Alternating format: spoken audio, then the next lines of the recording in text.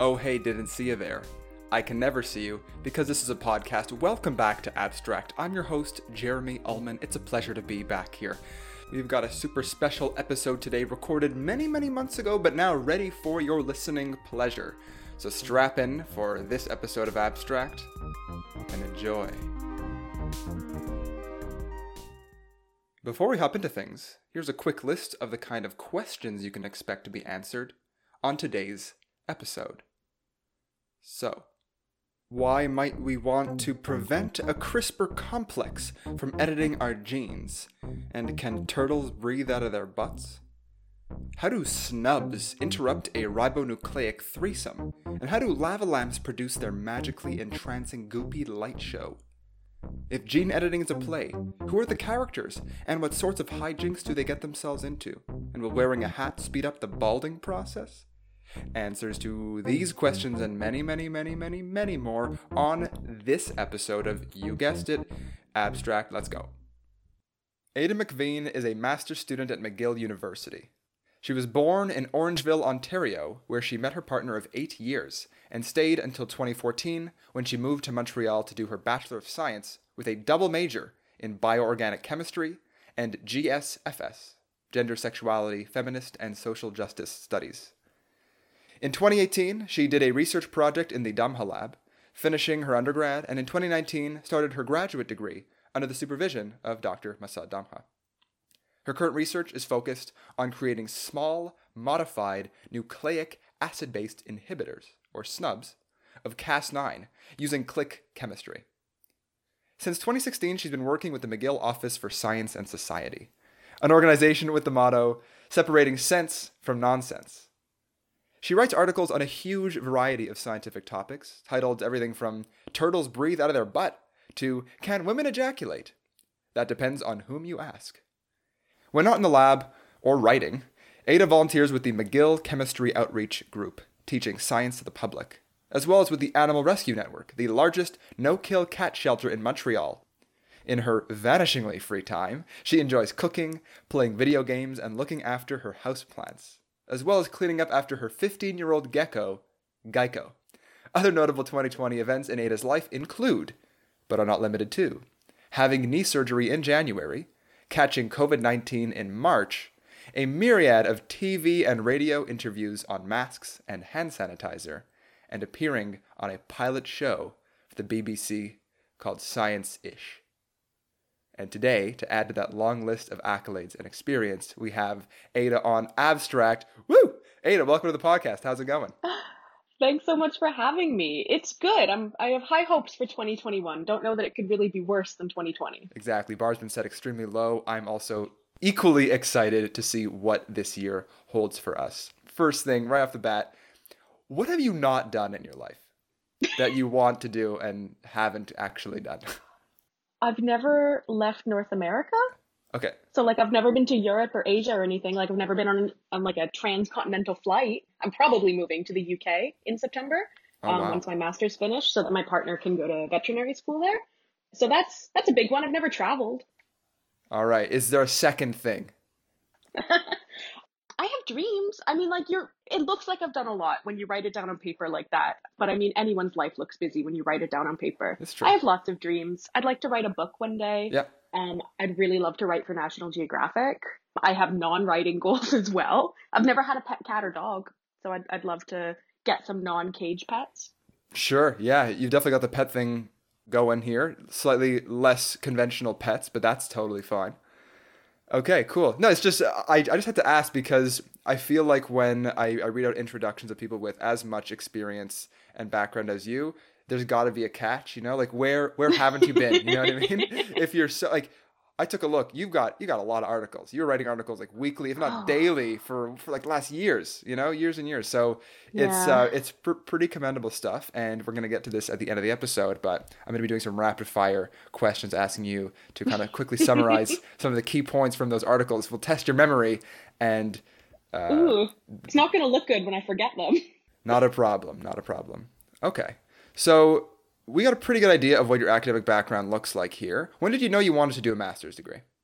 I almost kind of didn't. In a weird way, I've done a lot of things in my life, but I always like to say I've kind of fallen butt backwards Mm-hmm. into all of the things that I do because I didn't really know that I wanted to be a science writer. I knew that I enjoyed writing and I knew that I enjoyed science, but it never occurred to me to combine the two until I found the McGill office that I work for. And I didn't even really know I wanted to be in chemistry until I actually applied. I wanted to do biology and I didn't get in when I applied to McGill. They threw you a bone for $200, the application fee at the time. You got to apply to a second place for free. So I Mm. applied to the second department, which was the physical sciences, which was chemistry. And then I got accepted to chemistry, but not biology. So decided I would come here for chemistry and then I can always transfer. Right. And then I started taking chemistry classes and I didn't want to transfer. And I Ooh, started taking biology classes and I absolutely hated them. So amazing.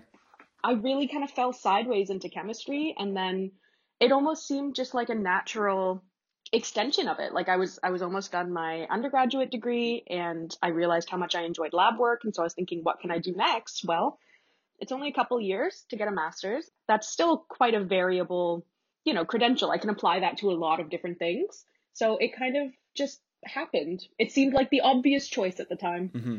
I'm curious to know if there was a person or even a single lecture that you attended when you first started your chemistry degree where you had this aha moment. You thought, yeah, this is it. Was there a topic? Was there a sentence, a word, a gust of wind?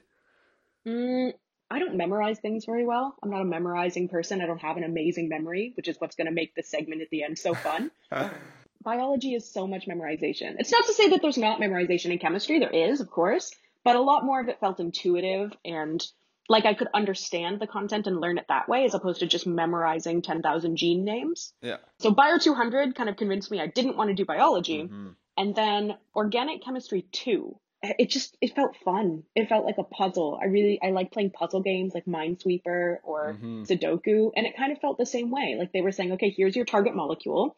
Now here's what you're going to start with. Now show me what reactions to get from A to B. And I was like, oh, that's just a puzzle. You've made a puzzle game for me. Thank you. That's great. I only took one level of organic chemistry, but I totally get what you're saying. There was this certain awe and this excitement about, or almost like a curiosity, like, how can I get there? And also, is there only one way that I can kind of propagate this reaction? Or can I maybe come up Hmm. with something creative? Hmm. Yeah, Hmm. that's awesome. Okay, so that's a bit about your academic background. So, master's degree, this is just something you're doing 2 years, you'll be done your master's, and then we don't have a PhD yet, but maybe moving this fall. So, that's kind of cool. I've been in school since I was, what, 5 years old? Yeah. And I've taken one semester off in that entire time. So I think it's time to take a break, focus on some other things, maybe move to the UK for a bit. But I could yet do a master or a PhD, maybe one day. I could yet do a master's in a different field. For a long time, I was considering a master's in feminist studies, actually. Yeah. So I've really been bad at focusing my goals. I'm glad that you mentioned your feminist studies because I was curious to know how, in your daily, weekly, yearly life, you actually kind of reconcile and bring together what you've learned in your two undergraduate majors. Is anything that you write about or work with on a regular basis actually kind of taking from both of those experiences? In a lot of ways, almost everything I write about is taking from those two Okay. experiences. Some of my favorite topics are both male and female reproductive strategies and content, and that you can't look at the history of how things like female ejaculation have been studied and not see the social justice aspects of it.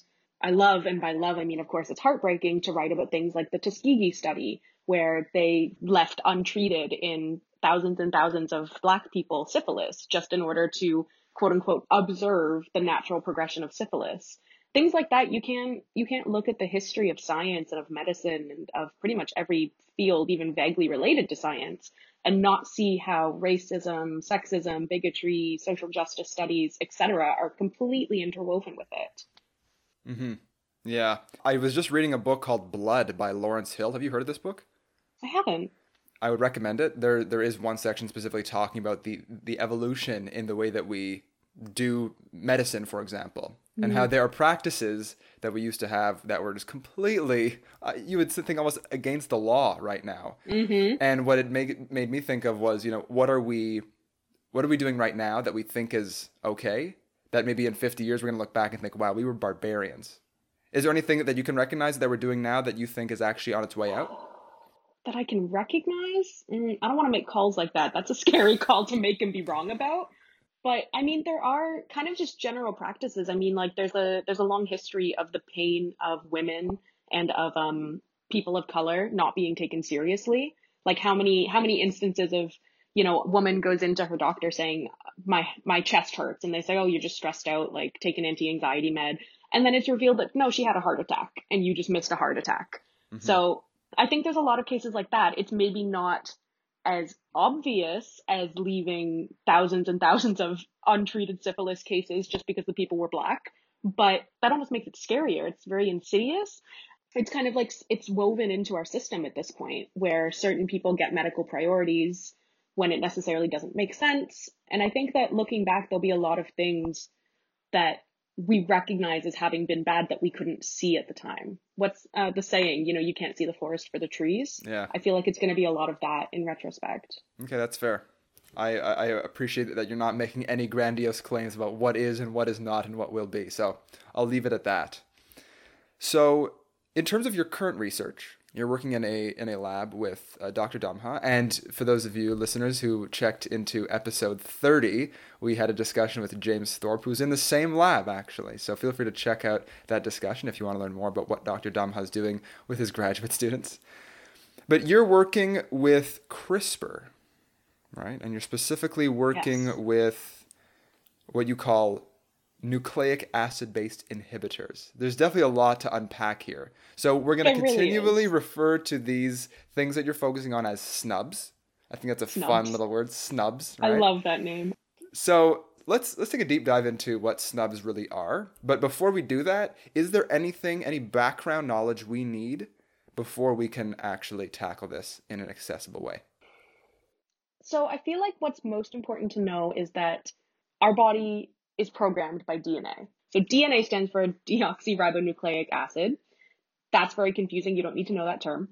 But you do need to know that when you have like strings of DNA, we call them oligonucleotides. And I will call them oligos. And pretty much everyone calls them oligos. Mm-hmm. And it just means like a string of DNA, usually something that we've made and you've designed a very specific sequence.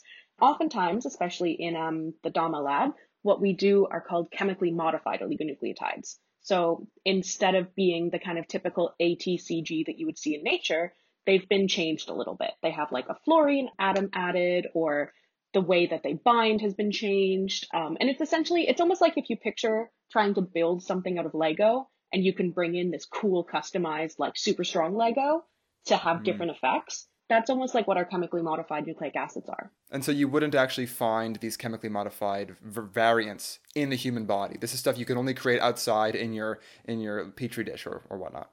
Yep. So the one that Dr. Damha is most famous for, his Twitter handle is @Fanatico, and that is because he helped discover FANA, which is basically where the canonical kind of normal base would have an OH group, an oxygen and a hydrogen. It has a fluorine instead. And he helped develop this when he was doing his PhD. And now his lab works with it, and we continue trying to put it to new applications. Why fluorine? And can I just build off of his research and say, oh, you know what? Instead of fluorine, I'll just put some xenon in there, or I'll put some einsteinium on there. That would be highly unstable. But, what's stopping me from doing that? And what's so special about fluorine that makes it actually useful?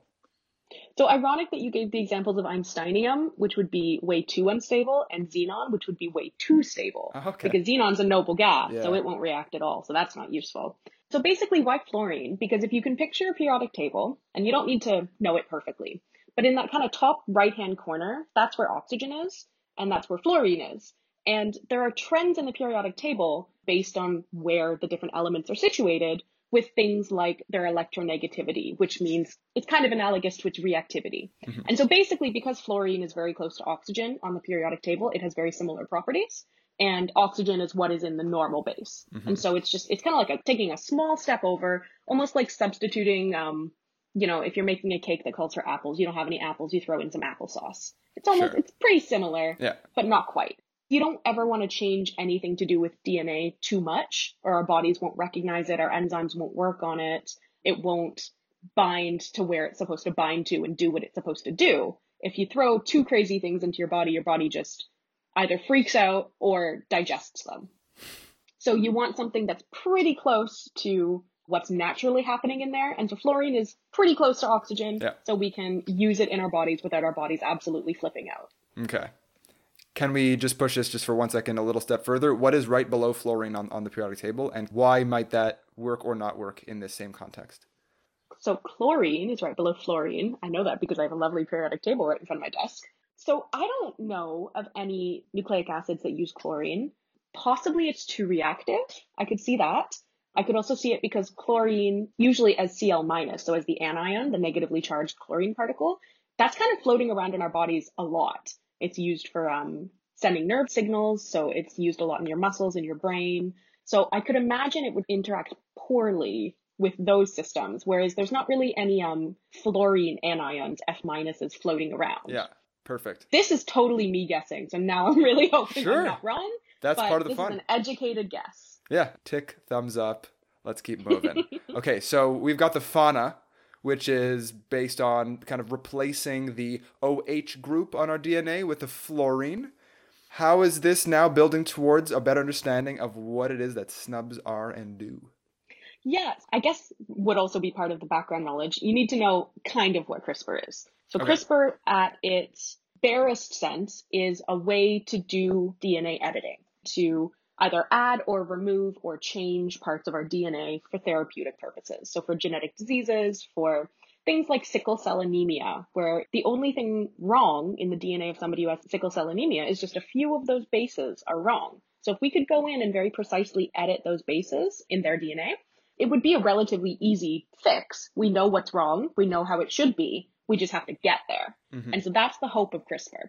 Perfect. For more information on CRISPR, we've got episode 17B with Owen Dunkley, so feel free to check that out if you want a more in-depth analysis.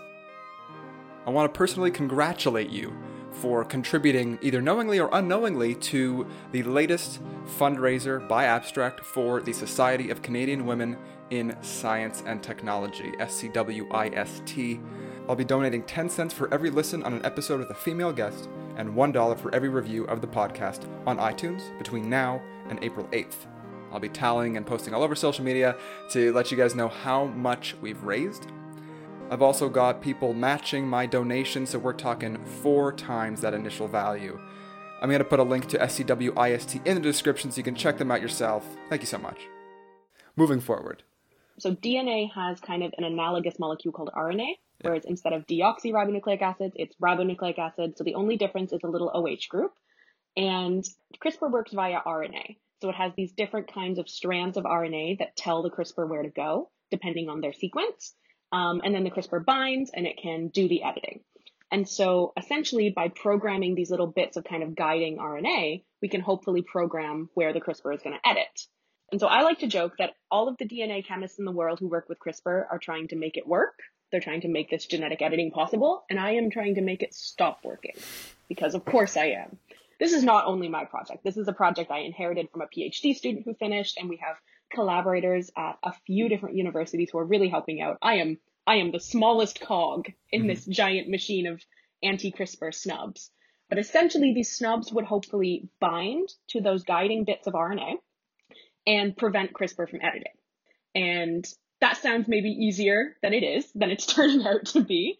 But the reasons you would want that, there's a few reasons. One, because you don't want editing to go on forever. So if you did have like a CRISPR-based therapeutic, let's say you wanted to inject it or administer it, however, into somebody's eye, then you only want it to hang out editing until the editing's done.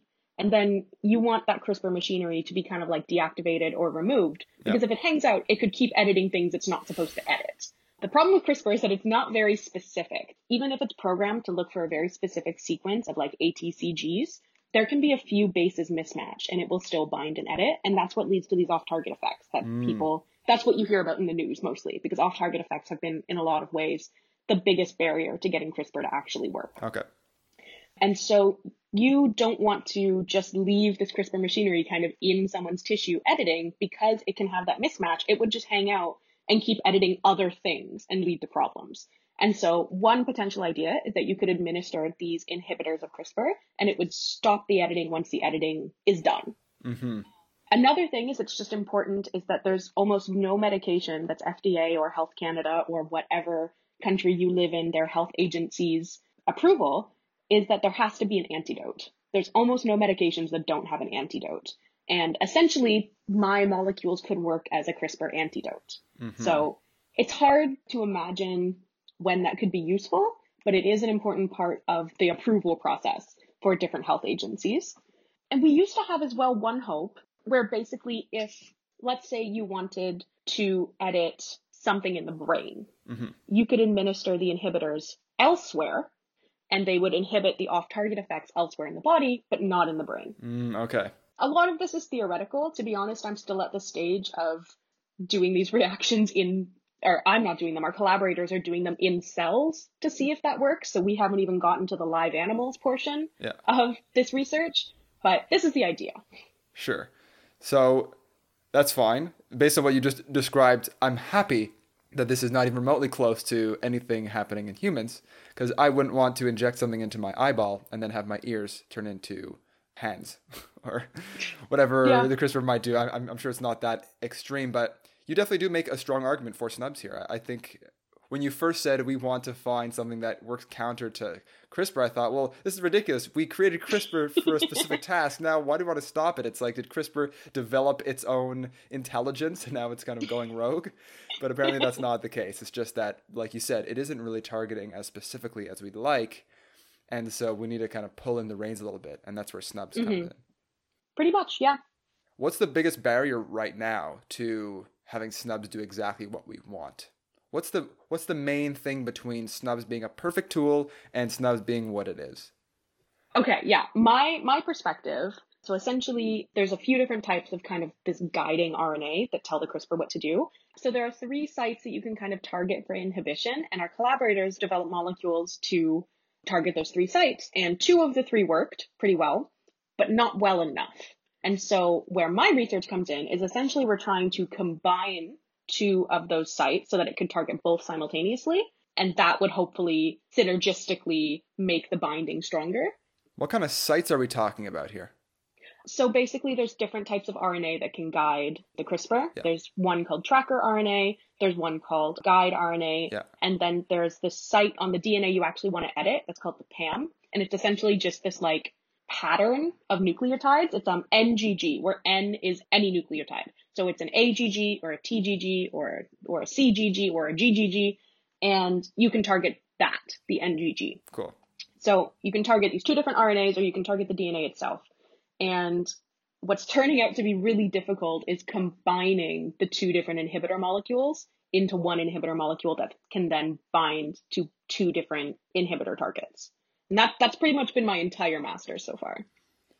I'm having a bit of trouble visualizing this. Let us kind of try and paint a picture. Of course, we don't have visuals, right? But I'd like to try and paint a picture of what, if I were to zoom in on this section of DNA with my RNA as well, my CRISPR-Cas9 complex. Let's try and storyboard this like we're trying to write a play. Sure. What is the symphony of movements? Act 1. What's going on? So basically, Act 1, it's called CRISPR-Cas9, but the CRISPR just refers to this like pattern of things that happen in our DNA. Cas9 is the real superstar. Okay. Cas9 is the enzyme that actually cuts the DNA and does what we're trying to do. And so Cas9 has these 2 different guide strands of RNA. So there's one called the CR-RNA, and the CR-RNA, it binds to the DNA that you want to edit.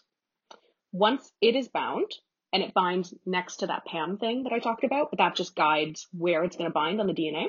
So once the CR-RNA binds, then this other guide RNA called tracker, or tracer, depending who you are, but I call it tracker. Tracker can then bind to the CR-RNA. Once that happens, everything kicks off. The Cas9 starts recruiting all these different enzymes, and the actual cutting and editing process begins.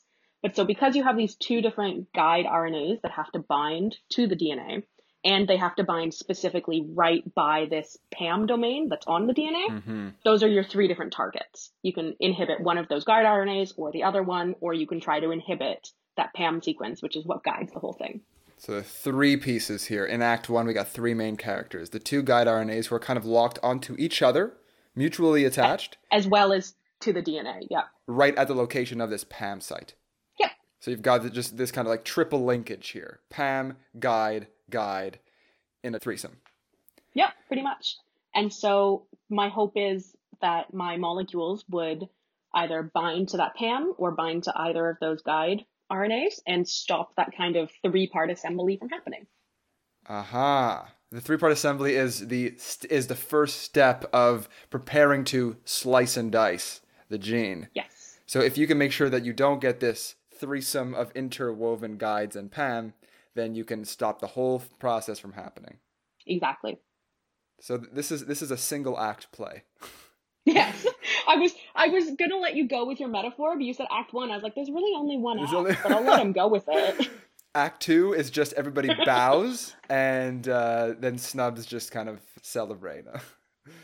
Everyone Act gets 2 married. is Ada gets her diploma and can graduate. Awesome. That's a great act. That one's going to be over before you know it. Mm-hmm.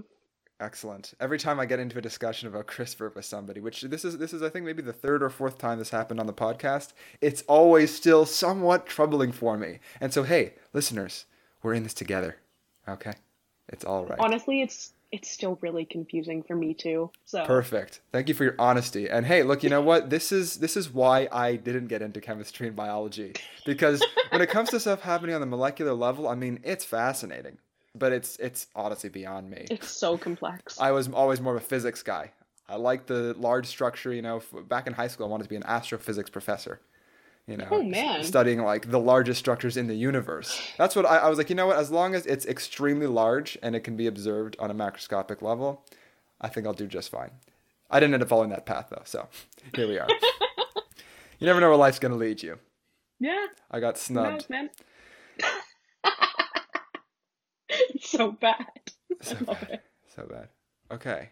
I think I'm ready to do our rapid fire round of let's see how much Ada remembers and can tell us about the various articles that she's written, of which there are, I think, well over 100. Most of my writing is for the McGill OSS, but there's always like a little bit in like magazines and websites and stuff. So if I go to my website, I think I can tell you exactly how many I've written, assuming I didn't miss any. It looks like there are 205 on my website. So at least 205. I'd probably go closer to 300. Excellent. So that's like one every few days for like the last 3 years. Okay, so here's how this is going to go. I'm going to read out the title of your article, and then you will please summarize either the main takeaway or the coolest fact about that. So some of them, the titles are actually questions, and others, they're just statements. Mm-hmm. Okay. Fingers crossed. Yeah. So the first 2 are going to be the ones that you mentioned in your introduction. So number 1, turtles breathe out of their butt. Fact. That's a fact. Fun fact, that article got a huge boost in views after Frozen 2 came out. Apparently, this little like snowman dude is at some point listing fun facts to annoy people, which is basically what I do. And he lists that turtles breathe out their butts. So when you Google turtles breathe out their butt, my article is the top response. So I don't know whether that came before or after Frozen. Like, did a writer for Frozen 2 read my article and decide to integrate it? Or did everybody start going to that article after the movie? Could be either one. That's the crazy. main point though is that turtles have cloacas and they can do cloacal respiration, which means they diffuse in oxygen and out carbon dioxide through their cloacas. And they do it mostly in the winter when they hibernate, because they often kind of just hang out underwater, and their rivers and ponds and lakes and such will kind of freeze over. And over time, the water gets oxygen poor because there's a whole bunch of turtles doing the same thing, using up all the oxygen in that pond. They can kind of go into this like shut down hibernation mode where they just float and their cloacas just do the gas exchange for them so that they don't have to waste energy breathing. I feel like my cloaca does gas exchange on a regular basis, even if I'm not under a frozen sheet of ice. Moving forward, dear. Do females ejaculate? Yes. Female humans? Yes. We have overwhelming evidence that they do. However, the scientific path to admitting that, and not all prominent places where that should be admitted have admitted it, but the path to admitting it has been fraught with sexism and terrible science. Just terrible. Like people pulling 10 women off the street and like putting them in clinical settings with a vibrator with usually hooked up to a billion different machines and saying, okay, masturbate, orgasm, you didn't ejaculate. We got 10 women to do it. None of them ejaculated. Therefore, women in general do not ejaculate. Mm-hmm. Like, sampling bias, so much sampling bias. Like, you could at least get people to pre-report whether or not they ejaculate and then bring them in for that experiment. But no. But there's a lot of evidence that women basically can ejaculate. Yeah. Not all women do, and Yep. not all women can. There's Right. an organ called the female prostate. It comes from the same tissue as the male prostate, developmentally speaking. And in some women, it's a lot more developed than in others. And so that kind of development seems to have a lot to do with whether or not it can produce a fluid that can then be expelled or ejaculated. Okay, fair enough. Thank you. Okay, the luminescent chemistry of lava lamps. Yes, lava lamps are really cool. So lava lamps, basically, I forget exactly what the gel is made of. That I would have to read the article to remember. But essentially, it gets warmed up, which causes it to go up. Because when you change the temperature, you change the densities of, there's like this like solid goopy stuff at the bottom, and then there's liquid in the lava lamp. You change the density so that the little balls of the goopy stuff can float up to the top. And then they float up to the top where it's colder because the incandescent light bulb's at the bottom. And then they float back down, and then it repeats forever. That's amazing. I never thought about it as a cooling at the top. I just kind of figured what goes up must come down, but that's me letting down. That's me letting down all of my physics professors. I apologize. Okay, very cool. Yeah, lava lamps are just visually mesmerizing. If only there was like an auditory version of lava lamps. What would the auditory version of lava lamps be like? I feel like it's kind of like the Doppler effect, like when you hear like a police car go by and then the pitch changes when it's heading towards you and then it drops when it's heading away from you. But that just doesn't happen repeatedly. If we could somehow have that happen repeatedly, that would be excellent. If you're like watching like a NASCAR race, isn't that kind of what's happening as they all go past you? Sure. But it doesn't happen in the reverse direction, right? Whereas lava lamps, Fair. you go up, you come down. You don't hear, "Meow." That would be really cool, right? Everyone's just like, no, back up. 100 cars going 300 kilometers an hour backwards. That would be a NASCAR that I'd pay to see. NASCAR backwards. I had 2 lava lamps growing up, and the reason I had 2 is because they both got melted. Apparently, if you leave that little like incandescent light bulb on in its plastic base for long enough, it will just melt the base. And I know because I did it twice. So like you don't want to leave your lava lamp on overnight. That's today's public, what's the term? Public service announcement. Public service announcement. Yes. Okay, next up. Will wearing a hat make me go bald? No, but if you're already going bald, it could speed up the process. Ooh, that is not fair for No, balding it's not. people. Oh man, that's just a sick game. It is, right? And like, the less hair you have, the more likely you are to either want to wear a hat and cover it up, or like be like brushing it and styling it, trying to like get it to lay a certain way. But that's only going to speed the increase that you lose your hair the more you mess with it and touch it, basically. If I individually plucked all the hairs out of my head, like would I be bald? I mean, yes, you would be bald. It would grow back. It would grow but back. You would still be bald for a while. For a little bit. But it's like, because you're saying, let's say I'm combing my hair. I'm presumably yanking some of those hairs out. That clearly doesn't mean, based on your answer, that I'm never going to have hairs grow out of those follicles again. So why is it a problem that I'm combing my hair? So basically, your hair follicles, they can be physically damaged. So like if you get like a big cut across your head, you will physically damage the hair follicles so that they can't grow hairs properly. But there's also this, it's called follicular miniaturization syndrome. And it basically seems to be like this weird chain effect where if you have testosterone, and all people have testosterone, male and female, so testosterone and its like molecules can kind of influence your hair follicles and make them kind of miniaturize, it's called. And those mini hair follicles, the hairs, they grow shorter, they grow thinner, and they grow a lot less strong. So they break off really easily.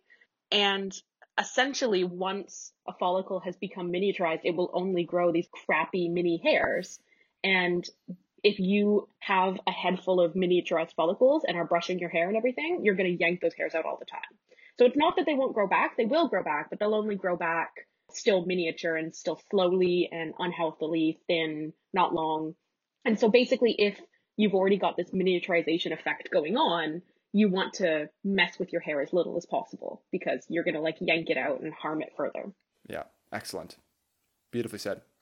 You're probably storing leftovers wrong, especially if it's rice. Tell me, what am I doing wrong? Oh, this one was terrifying for me because I live on leftovers. So a fridge is about 4 degrees Celsius. Sorry for all the Americans listening. And food, when you cook it, it can be anywhere from like 50 to 100 degrees, maybe even higher if it just came out of the oven.